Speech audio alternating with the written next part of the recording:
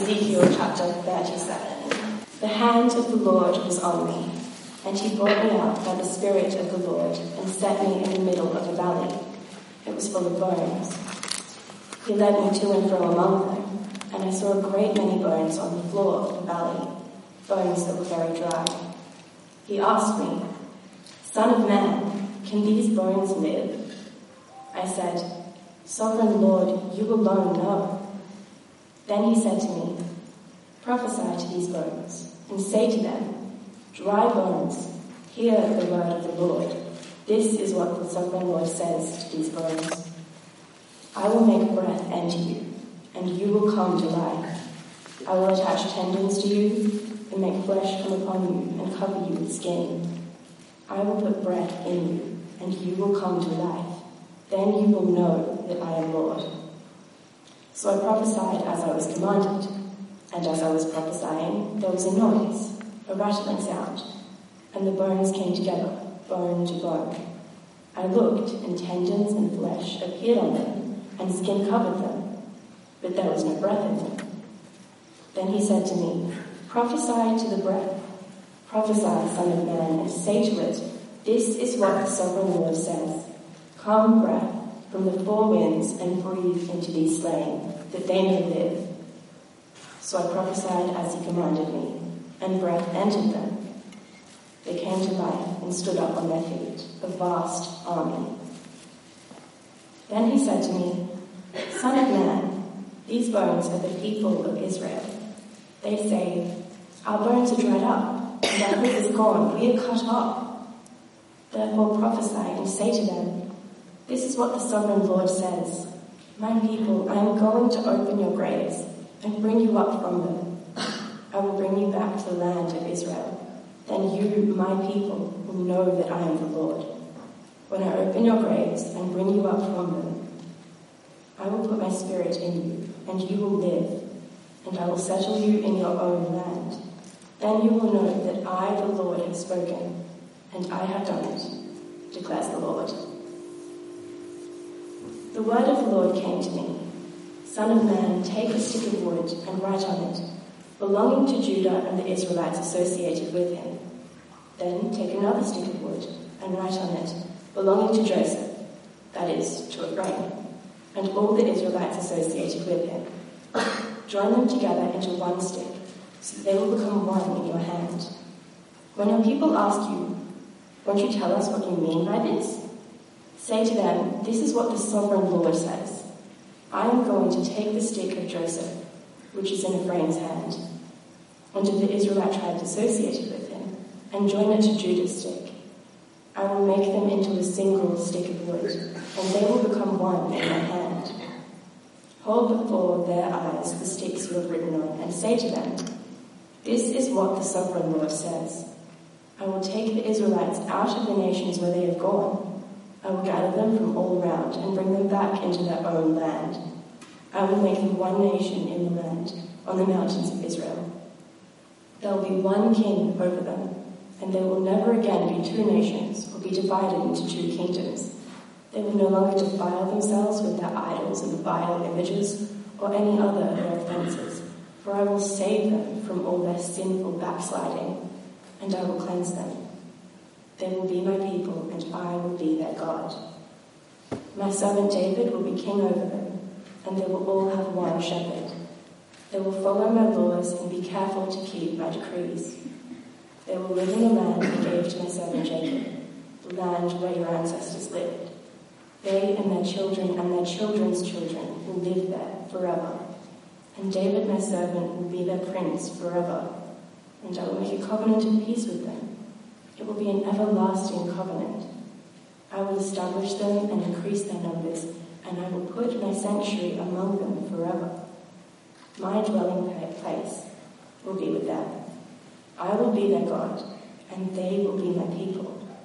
Then the nations will know that I, the Lord, make Israel holy, when my sanctuary is among them forever. Good evening. Why don't we pray as we begin? We've already prayed, but let's... Father God, please do teach our hearts tonight by this passage. Pray that you would tell us more about who you are, and that we would more shape our lives around who you would have us be. We pray in Jesus' name. Amen. Who gets credit in your life? Lots of you are students. Who gets credit when you graduate? Is it your parents, your family, people who supported you through school? Is it your teachers, lecturers? Are you going to thank them, give them the credit when you graduate? Or you're doing the work, is it going to be you? Do you get the credit for when you graduate?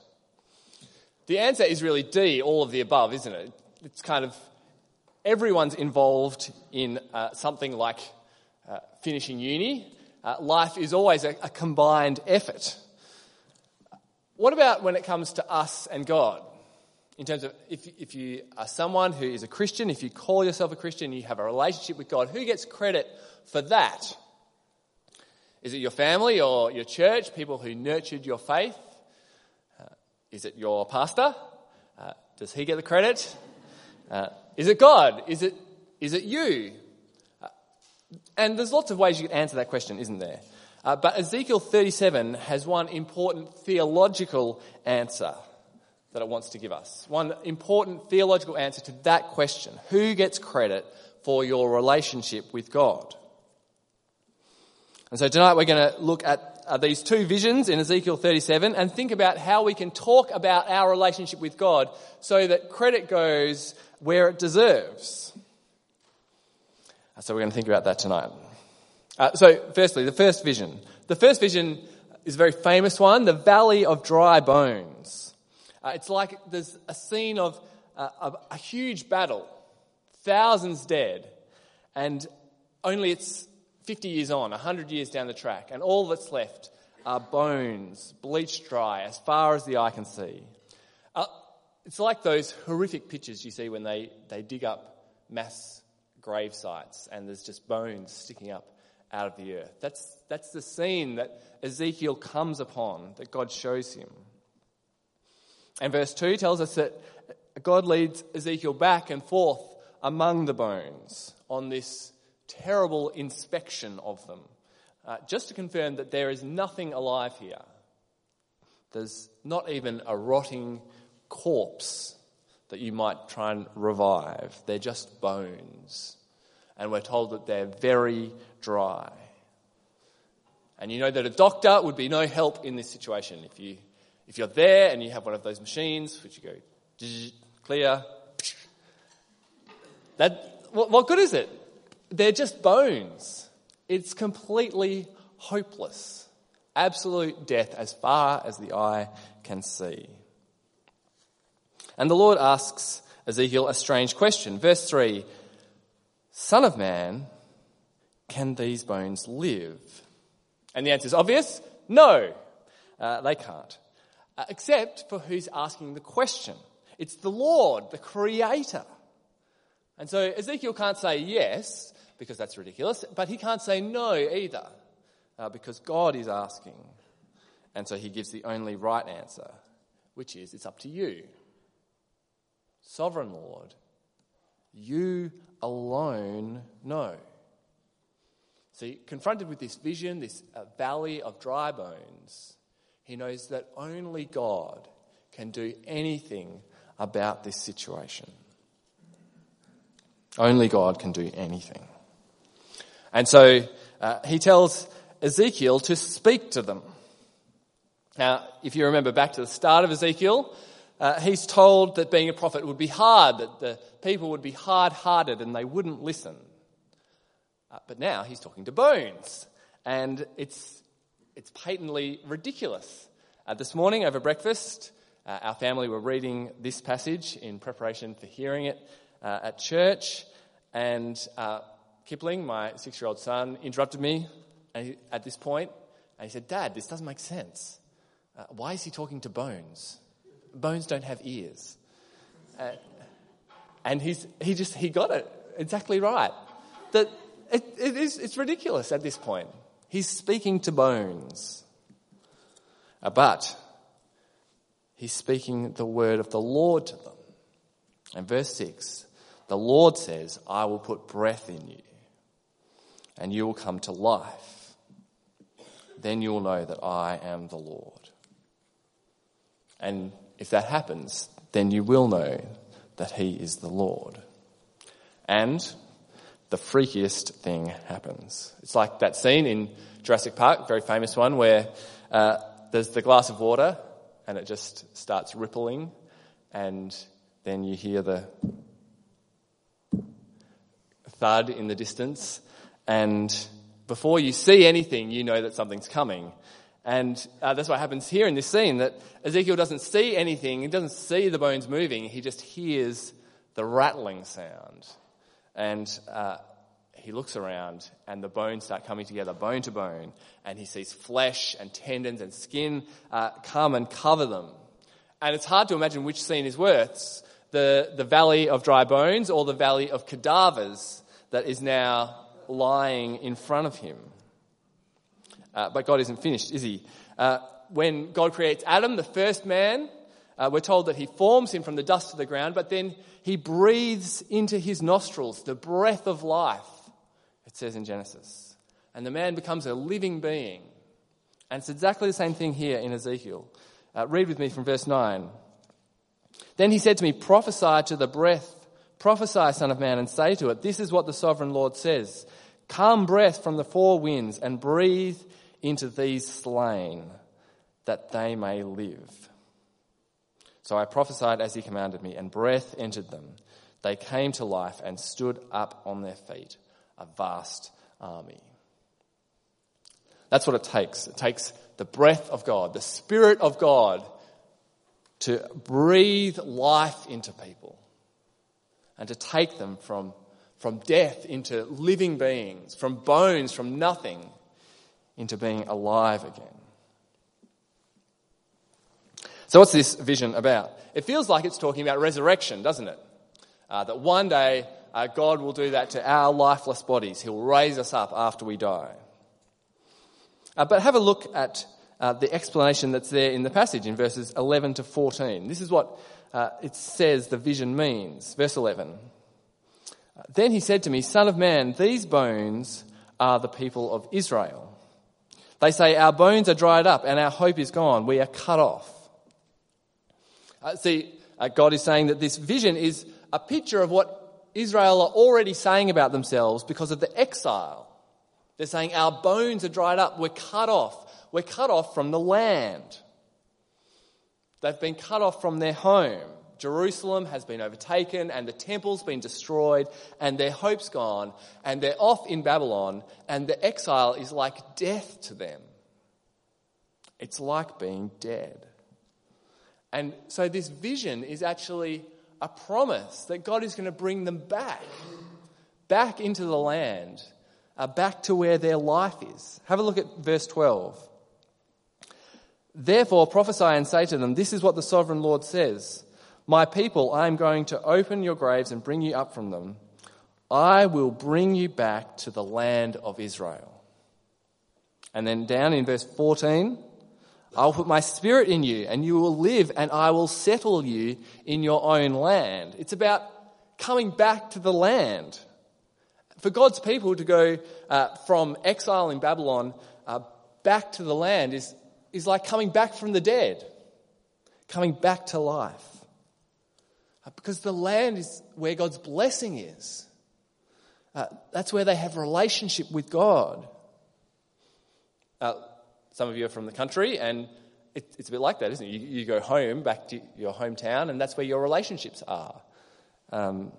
There's lots of country students who, can't wait for exams to be finished because it's so great to go home to that place of relationship.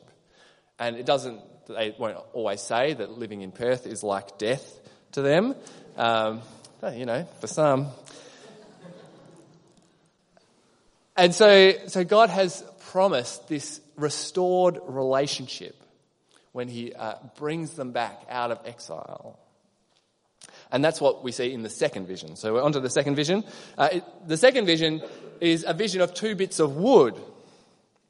And God tells Ezekiel to write on one belonging to Judah and the Israelites associated with him, and then on the other belonging to Joseph, that is Ephraim, and all the Israelites associated with him. And then he's told, verse 17, join them together into one stick, so they will become one in your hand. Now, to understand this, you need to know a bit of Israel's history. I go back 500 years from Ezekiel, and King Solomon was ruling really a glorious kingdom. The city of Jerusalem was famous, the temple was built, but he wasn't very good at succession planning, and he'd also wandered away from God towards other gods. And so God brought his judgment on the nation. And so after he died, there was a civil war, and the nation was split in half, north and south, with Ephraim, the tribe, the biggest one in the north, and then Judah being the main tribe in the south. And so God tells Ezekiel to write those two names down on two sticks of wood, and they will become one in my hand. And you can see the explanation is quite simple at this point. God's going to bring them back together, the whole nation, together, one under one king. And see, it's all about restoring his relationship with them. Have a look down in the passage, down at verse 26. This is what God says he's going to do. I will make a covenant of peace with them. It will be an everlasting covenant. I will establish them and increase their numbers, and I will put my sanctuary among them forever. My dwelling place will be with them. And here it is. I will be their God, and they will be my people. From this divided, exiled people, God promises to make this one nation, a people at peace with him, who obey his law and honour him, and they're going to have this beautiful marriage covenant, and he's going to be with them forever. Israel is going to go from the valley of dry bones in Babylon to, it says, the mountains of Israel in verse 22 there. It's a little bit like, you might remember the story a few years back. In 2010, there was a mine disaster in Chile. If you want to know all the details, talk to Constanza and Keno. These guys are full bottle on this, I'm sure. So there was a mine disaster in Chile. 33 miners were trapped about 700 metres underground. And the rescue took months. If you remember, it was in the news for ages because they survived 69 days underground, this big group of them, before they came up. And the scenes afterwards, after they came up from being so far under the ground, just the joy and the celebration of being reunited with families, almost as if they were back from the dead. And it's that kind of a picture that Ezekiel 37 is painting. God's people are brought back from the dead for relationship with him. And that does happen. If you look through Israel's history, in a small way, in the history of Israel, they do go back to the land and they do rebuild the temple. But it's actually only a small thing. These promises are enormous. They're pointing beyond just what happens to Israel to a worldwide thing. Just a picture of how God works for his whole world. Ezekiel 37 is actually a small picture of a much bigger story, because the whole Bible is a story of exile and restoration. The whole Bible is a story of exile and restoration. If you have a Bible, turn with me back to the very start, to Genesis. It'll help to do some flicking at this point. So in Genesis, God creates the man and the woman in his image, and he places them in the Garden of Eden. And it's a place full of life and food and blessing. And it's a place of relationship. It's a place where God says, the Bible says that God walks with them in the cool of the evening. And it's a little bit like what the land was meant to be for Israel. But if you know the story of Genesis, you know that the man and the woman disobey God and they break that relationship with him. And the consequence is exile. So have a look at Genesis chapter 3, verse 22. We'll read a couple of verses. And the Lord God said, "The man has now become like one of us, knowing good and evil. He must not be allowed to reach out his hand and take also from the tree of life and eat and live forever." So the Lord God banished him from the Garden of Eden to work the ground from which he had been taken. After he drove the man out, he placed on the east side of the Garden of Eden cherubim and a flaming sword flashing back and forth to guard the way to the tree of life. See, they're banished, sent away from this place of God's blessing. And it's like the valley of dry bones. They're cut off, and there's no way back to this place of blessing. No way back to God's land. And the Bible says that's what we're all like. That's the state of all humanity that follows Adam and Eve. Turn with me now, if we flick forward to the New Testament. We're going to go to Ephesians chapter 2.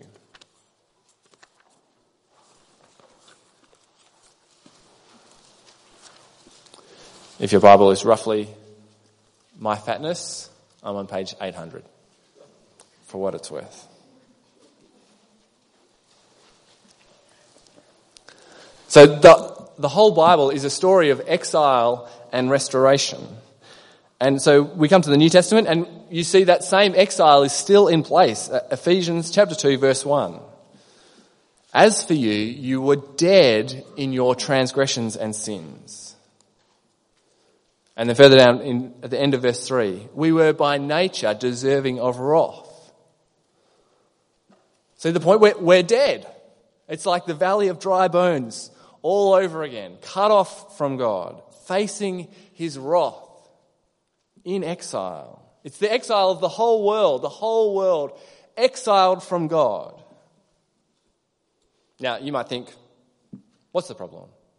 It doesn't feel like the world is exiled from God. It's not what it feels like.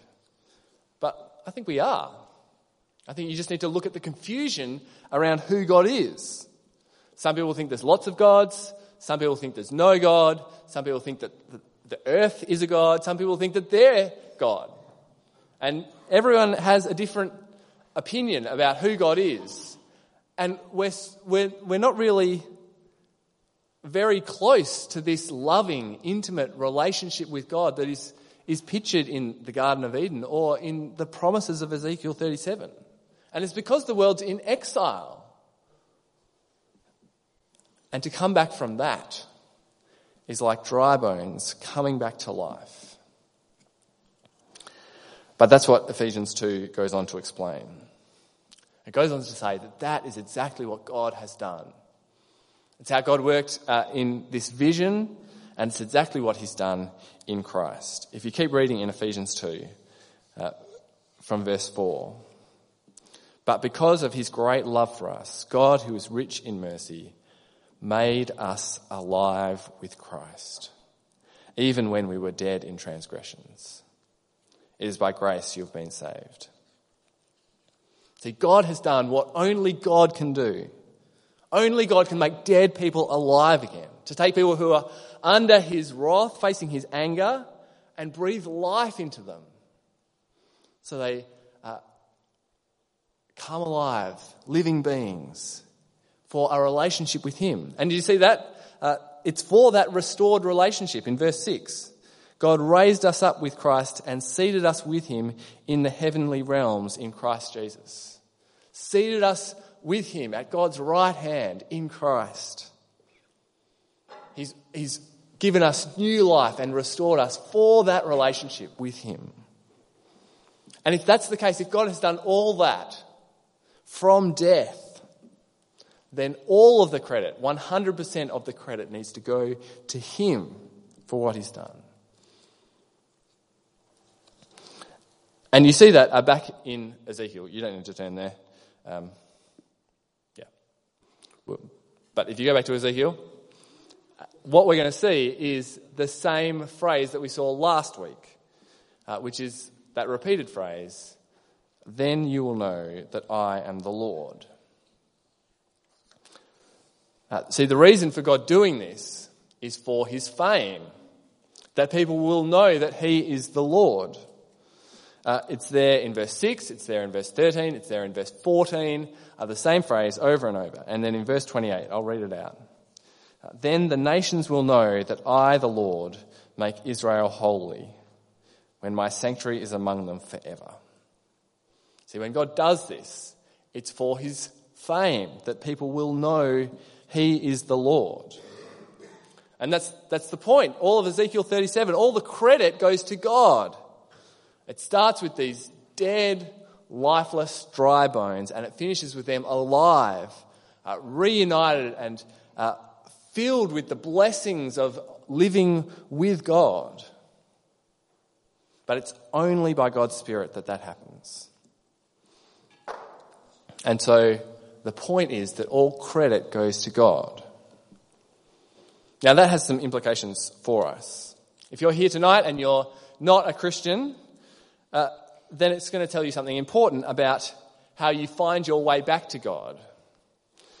You're not going to find your way back to God just by your own efforts. If it's true that you're effectively dead, dry bones, without God stepping in, then all the investigating in the world isn't going to do what needs to happen. If you are investigating Jesus, that's great. Keep it up. Keep going with it. But that won't make you alive. You're going to have to pray. You'll need God to work in you. If you want to come back to God, to come out of this exile that we're all in, then you need to ask God to breathe his Spirit in you and make you alive. And the good news is that he loves doing that. That's what God always does. And if a Christian friend has brought you along tonight, that's exactly what God has done for them. If you're a Christian tonight, I think that we need to get better at giving credit where credit is due. Now, you might not be so bold as to take credit for God's work straight up. God didn't save me, I saved myself. I hope you're not saying that. But I think we do give the impression that some of the credit goes elsewhere. If we don't talk about God's work in our lives, if we don't talk theologically about our lives. If someone asks you, how did you become a Christian? I think, this is at least my tendency, I think we in general tend to say, well, I went to youth group and my leader challenged me to find out about God, and I gave my life to Jesus. And that's true at one level, but I is the subject of all of those statements. I did this, my youth group leader did this, my pastor said this. And I don't think that we give God the credit he deserves. If we were really dead, dry bones, and God made us alive, then let's find some ways to say that. Now, it feels strange if someone says, how did you become a Christian? If your answer says, well, to start with, I was like dried up bones.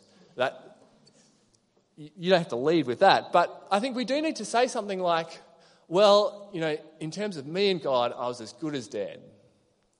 I think if we get better at talking about our sin and our hopelessness without God's intervention, then more credit will go to God where it's due. That it's about him and his work. It's about the Spirit's work in us and not just about the pragmatics of the situation. I think we can get better at pulling the curtain back and talking about the theological realities of life instead of just the practicalities. That effectively we were dead because of the way we treated God, part of a world that had wandered from God and was in exile under his anger. We need to get better at talking about that. We need to be able to say, my name's Jeff, and I was dead to God, but he breathed his Spirit in me, and now I have an unbreakable relationship of peace with him because of what Jesus has done. Why don't we pray?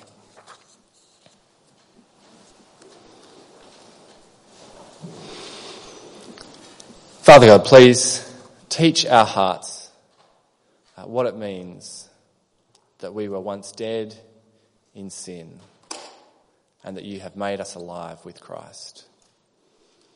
We thank you so much for him and what you have done in him.